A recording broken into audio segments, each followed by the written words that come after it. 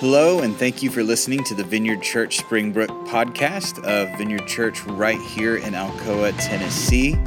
If you haven't already, you can check out our website for more information about our church or find our audio archive with all of our previous messages at www.vineyardchurch.us.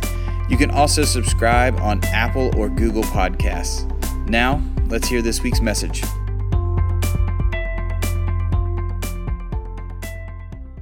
All right, so today we're going to begin the story of Ruth. So in the days when the judges ruled in Israel, a severe famine came upon the land. So a man from Bethlehem in Judah left his home and went to live in the country of Moab, taking his wife and his 2 sons with him. The man's name was Elimelech, and his wife was Naomi. Their 2 sons were Mahlon and Chilion. They were Ephrathites from Bethlehem in the land of Judah. And when they reached Moab, they settled there. Then Elimelech died. Wah, wah, wah. And Naomi was left with her 2 sons. The 2 sons married Moabite women.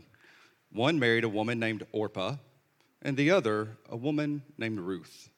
But about 10 years later, both Mahlon and Chilion died. Bum, bum, bum. This left Naomi alone, without her 2 sons or her husband. Poor Naomi. Then Naomi heard in Moab that the Lord had blessed his people in Judah by giving them good crops again. So Naomi and her daughters-in-law got ready to leave Moab to return to her homeland. With her 2 daughters-in-law, she set out from the place where she had been living, and they took the road that would lead them back to Judah.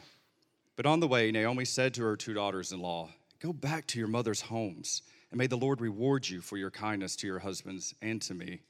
May the Lord bless you with the security of another marriage." Then she kissed them goodbye, and they all broke down and wept. "No," they said, "we want to go with you and to your people."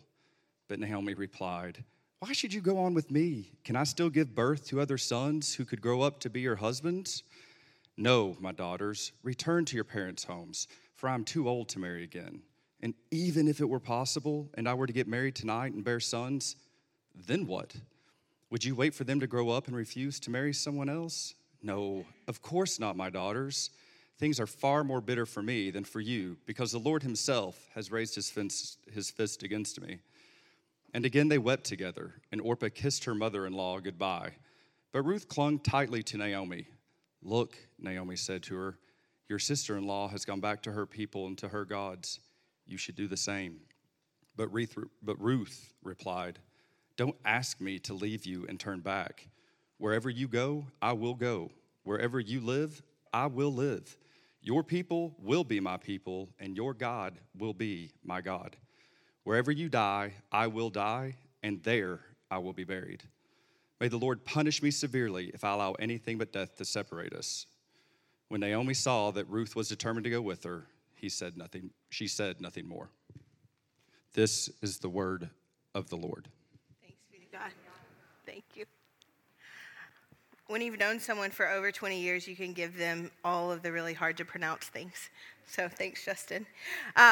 When I was young, around Huck, my youngest son's age, my family lived in England for a summer because my dad was working at a camp.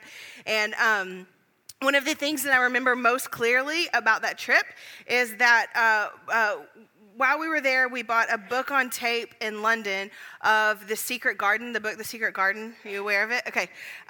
Great book.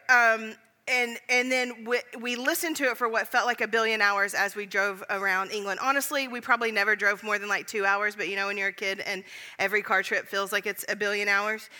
Also, I should probably do a side note. Book on tape, for those of you who don't know what it is like Audible in the olden days. So if you just got sad with olden days, well, sorry, we're old. Okay, so any Audible users in the room? Do people listen? Okay, I like it. I like it too. Here's what I like better. That trip, what happened is it ruined me because we bought the book on tape in England. It was a woman with a British accent reading a book, and now I only want people with British accents to read me books. It's better, right? Anyone? It's so much better. It also couldn't hurt that The Secret Garden is a really great story. And that as a British woman read to me about traveling over British moors in the book, we were literally traveling over British moors in our car with my dad trying to drive in England. I don't know if you've ever ridden with him in America, but I won't say more about that. But woo. Okay, all that said, when I think back to when I fell in love with stories, I think back to these moments. I think back to being in a car in England, listening to The Secret Garden.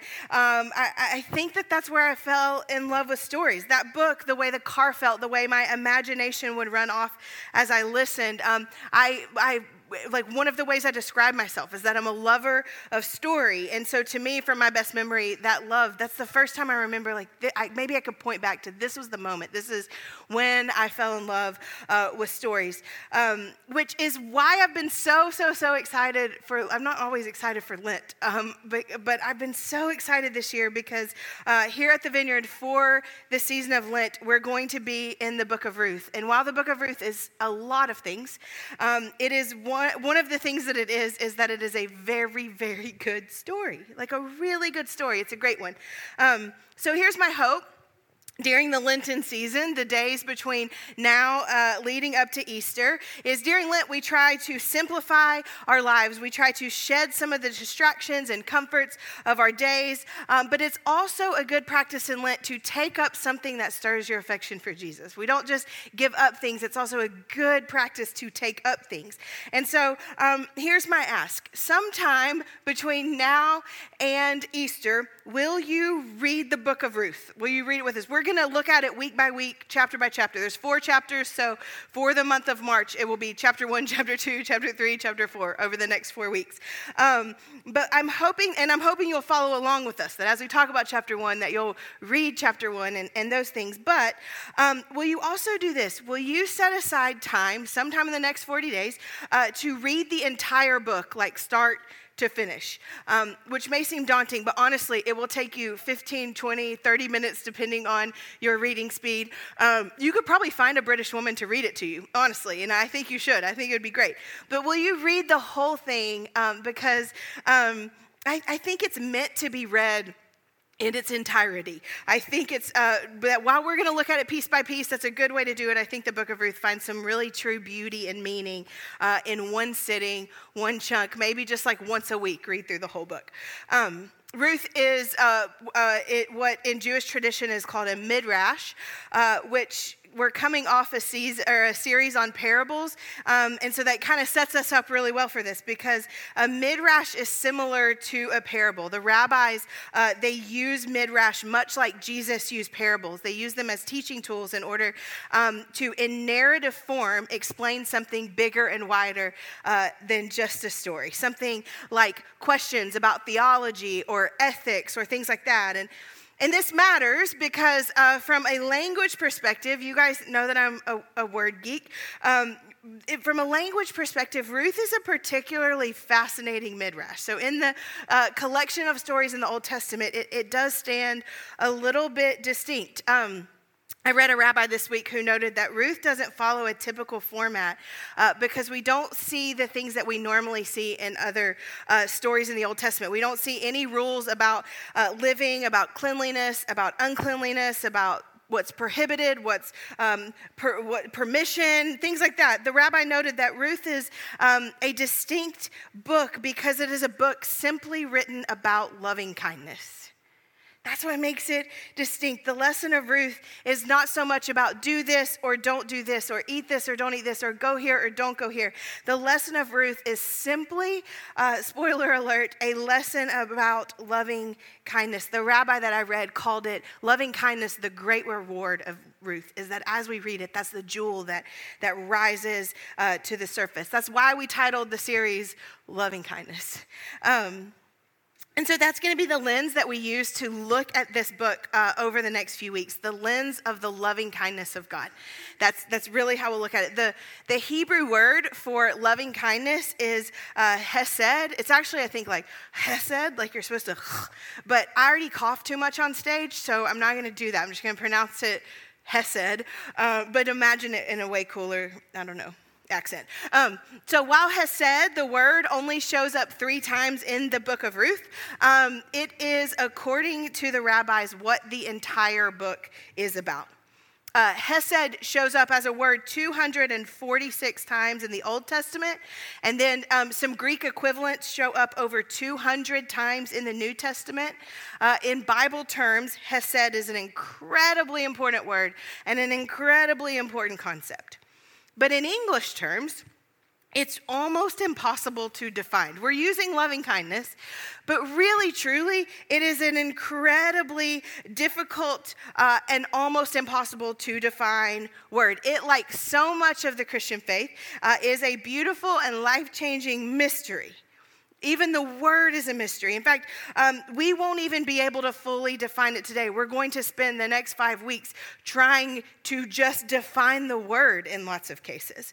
And trying to carefully define it. But there's a guy named Michael Card, if you are from the olden days that I talked about earlier and were in the church. He used to write a lot of songs that you sang in church. You might know him from that. But he wrote a book that would be a great resource. Some of you, I love to give you resources and you love to get them. And so this would be a great resource. It's we'll share it on social media, but it's called Inexpressible Hesed and the Mystery of God's Loving Kindness by Michael Card.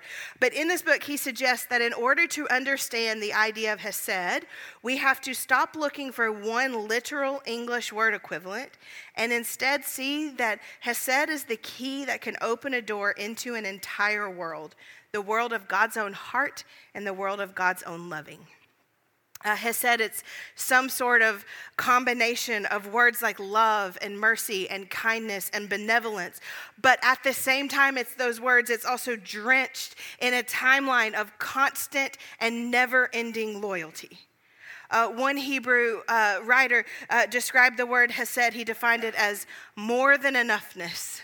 I love that. It is mercy and kindness and benevolence and generosity and loyalty to someone in a greater capacity than they deserve, with a timeline longer than it could ever be earned or deserved. It is more than enoughness. Essentially, Hesed is the key that opens up the more than enoughness of the loving kindness of God's own heart to us. And so I want us to look at the story of the book of Ruth as if it might be full of clues, not just about an amazing woman named Ruth and her family, but also it will point us to, I think in greater and deeper ways, the loyal, loving kindness of God. And my other hope is that as we intersect with clues about the Hesed of God, that we would also be able to see that activity in our own lives, not just like as a wider view of gratitude to God for how much he loves us, but that it will translate into an imagination for us for how we can walk out Hesed and live out the Hesed love that we've been given in order to give it to other people. So let's jump in to Ruth, chapter 1. We have a couple named Naomi and Elimelech. Thank you, Justin, for teaching me how to pronounce all these. We have a couple named Naomi and Elimelech, and they have fled their home country because of a famine, and they have come to live in the country of Moab. And they're living in Moab to do as, there's a theologian I love named Campbell Morgan. He says they moved to Moab to find bread and to avoid trouble, simply said. And they seem to build a life there. They seem to build a life in this new land. Their sons marry Moabite women, Ruth and Orpah. If Orpah sounds like Oprah to you, that's because legend, aka Google, has it that, are there legends anymore? I think there's just Google. That Oprah's mom actually named her Orpah, and that's what's on her birth certificate, but no one pronounced it correctly, and they said Oprah. So either one, we'll use them interchangeably. But okay, so not only does Naomi's husband Elimelech die, what we find in the beginning of Ruth is that so do her sons Mahlon and Chilion. And so the book of Ruth begins with the story of Naomi all alone. Culturally speaking, these deaths leave Naomi honestly bigger than alone. Naomi is not just alone, she's powerless. I learned this week, and I didn't know this. In Hebrew language, the root word of the Hebrew word for widow is actually translated in English mute. Isn't that fascinating? It means silent or unable to speak. That's what widow means. Alongside the death of the men in her life, Naomi's voice also dies. Her power also dies. Her value also dies because as a woman in her culture, she had no worth outside of the men in her life. Because you cannot have any social power or economic power or cultural power when you are silent and seen without having any worth or value. And then the same is true for Ruth and Orpah, who are in a similar state. No men. No value, no husbands. I think it's also important to note that the scripture tells us they'd been married for 10 years. In 10 years, they also had no sons.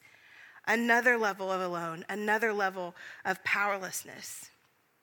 Lent as a season is a wilderness season in the church. Ruth is a wilderness book.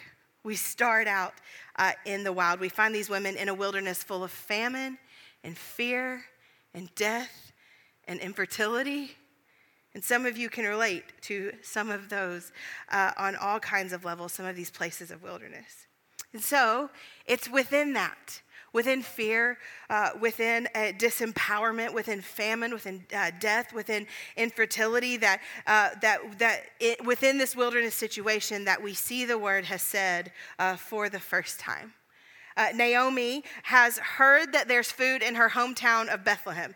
And so the three women take off on a journey, and they're going to go from Moab around the Dead Sea over to Bethlehem to find food. Then on the journey, Naomi stops, and she says to her daughters-in-law, "Go back to your mother's homes, and may the Lord reward you for your kindness, your hesed, to your husbands and to me. May the Lord bless you with the security of another marriage." Turn around, she says. Go back to your home where there is still a chance that you might find some worth, that you might become a woman of value, a woman with future. Go back. Go back.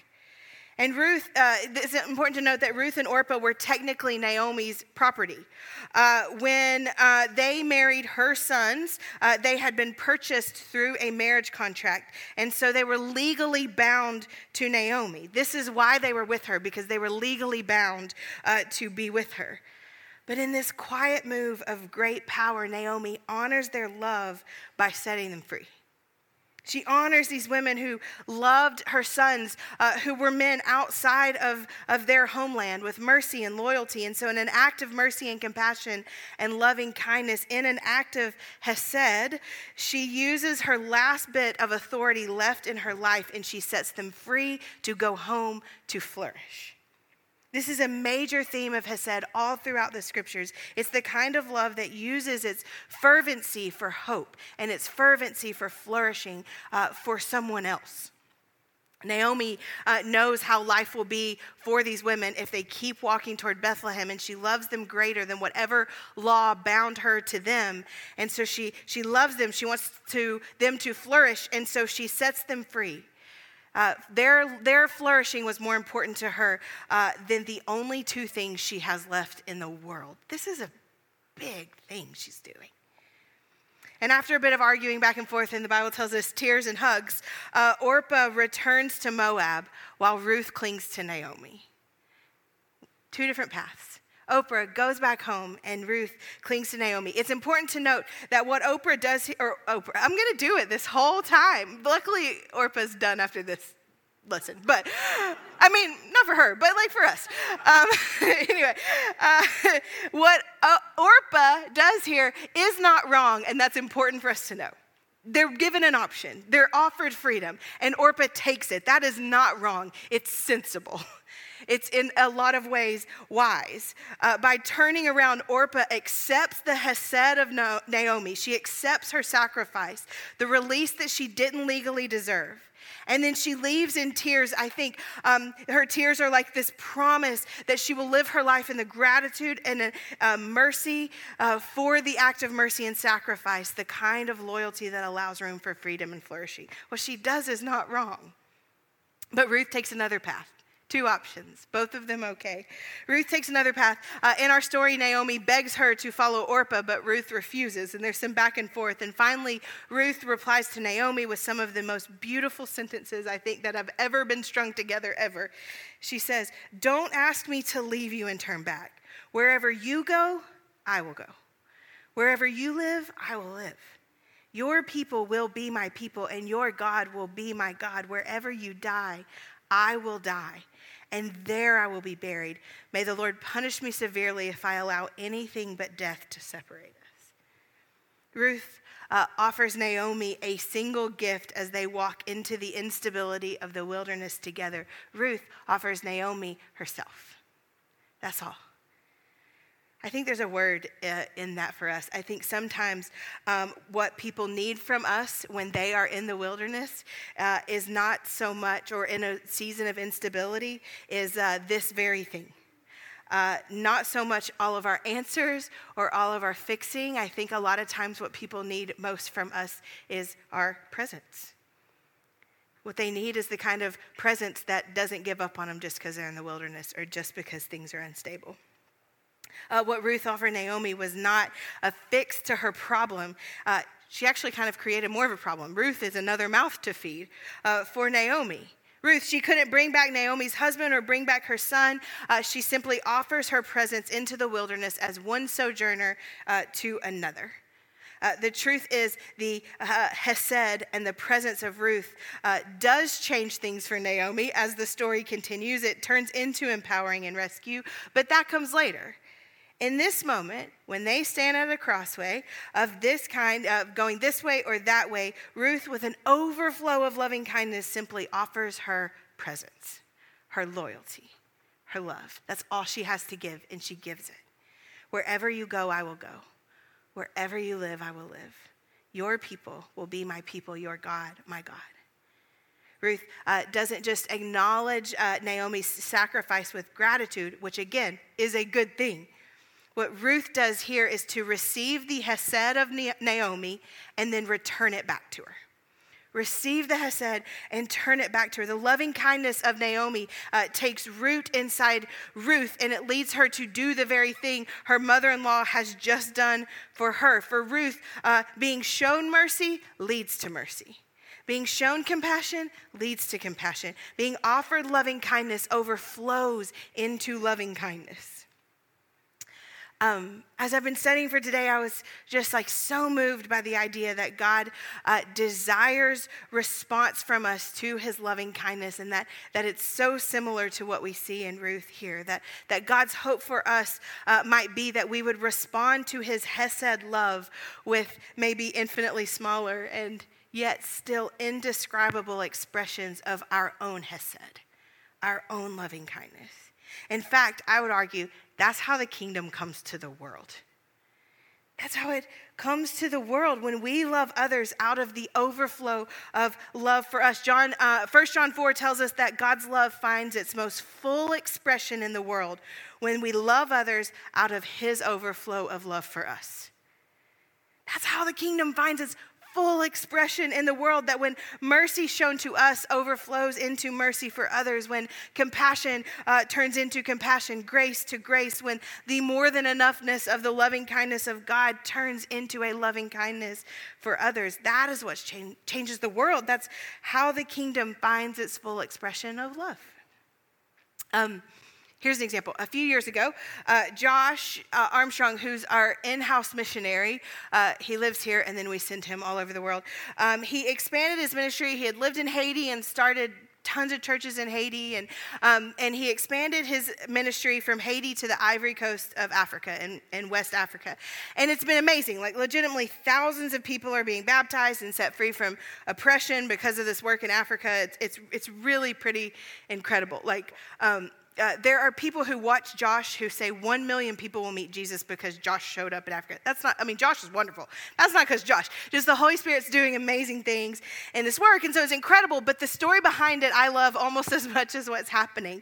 The idea came to Josh. Josh was kind of ready for his next project, and the way he got the idea to go to West Africa is through some of his buddies in Haiti, who, because of their experience of the hesed of Jesus, the loving kindness of God, they wanted to take what was overflowing out of them back to the land of their ancestry.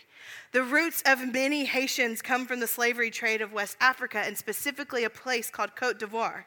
And so Josh's Haitian ministry leaders started to dream about what it might look like to take the loving kindness of God that they had experienced and that had changed their lives and take it back to the place where their roots are, to take it back to the place that they came from. And so 7 years ago, Josh and one of his best friends, a Haitian man named Gabriel, went to the Ivory Coast together to bring the loving kindness of God to an almost 100% Muslim people. And now thousands of people are being baptized, thousands, in 7 years. Because an American man and a Haitian man showed up with the Hesed of God overflowing into the Hesed of others. Sometimes the loving kindness of God dares us to go back where we came from with a curious mercy and compassion and hope for what could be there. Here's another idea. This idea of Hesed made me think of a dear friend of mine who had a job that he loved, teaching, and he was a teacher and administrator in a school that he loved with a life that he loved. And through what I only know to call a real move of the Spirit, he set all of that aside to take on a new assignment in a new school that's exclusively for troubled and traumatized kids. It's a job that costs him more. It costs him more time than he used before. It costs him more energy, more emotion, more of all the good stuff that makes him him. It costs him more of that. But the loving kindness of God in his life, it couldn't help but overflow into a dream of how to respond to kids in trauma from an academic perspective. And so he showed up at a new school because the grace of God compelled him to. Sometimes the Hesed of God dares us to take what we know will be a harder or more difficult path in order to fill the world with more loving kindness, with more of heaven on the earth. I want to close up with a quote from Michael Card that I quoted his book earlier, and then we'll just spend some time reflecting in that moment. So here's what he says. He says, in the Hebrew mind, Hesed is always something you do. It's a verb. It is loading wounded people on donkeys, running to greet runaway children, forgiving enormous debts, paying someone who worked an hour as much as the ones who worked all day, giving a party for those who can't pay you back. It is a resonant response to the overwhelming kindness of God, who is full of Hesed. It is a resonant response to the overwhelming kindness of God, who is full of Hesed. So let's pause here. Let's take a moment here. We do this every week. It's just a quiet moment to not move on too quickly. Daniel's going to come up and we'll have some verses on the screen. But I have 2 questions for you just to think about in the next couple moments. The first one, where have you seen or experienced the Hesed of God in your life? The more than enoughness of the loving kindness of God in your life lately? Maybe think over the weekend, the last week. You can go further than that if you need to, but where lately have you seen this? Where can you take a few steps back and see mercy where mercy made no sense, or compassion when you needed it most, or a loyalty that will never leave you or forsake you? Where have you seen the Hesed of God? Second question, where might the Holy Spirit be inviting you to put that Hesed into action in the world? Not as a way to impress God or strive to earn something he's already freely given you, but where does the Spirit want to maybe baptize you and overflow you with God's loving kindness so that you can overflow out into the world? Some of you maybe relate more to the wilderness part of Ruth. You are in the wilderness of anxiety, fear. Maybe it's money troubles, famine, infertility, death. Fill in your own blanks. And I see that, and I do not in any way want to minimize what the wilderness looks like. But I also want to note that so were Ruth and Naomi. They were in the wilderness, and yet loving kindness could still fill them, and it could still overflow out of them. And I just believe that God will do that for us. And I think that there was still a curious mercy that led Ruth and that led Naomi. And so I just think that the Spirit has more loving kindness for all of us, no matter where we are. So let's pray. Where have you seen the Hesed of God, and where does the Holy Spirit want to fill you with it in order for you to give it back?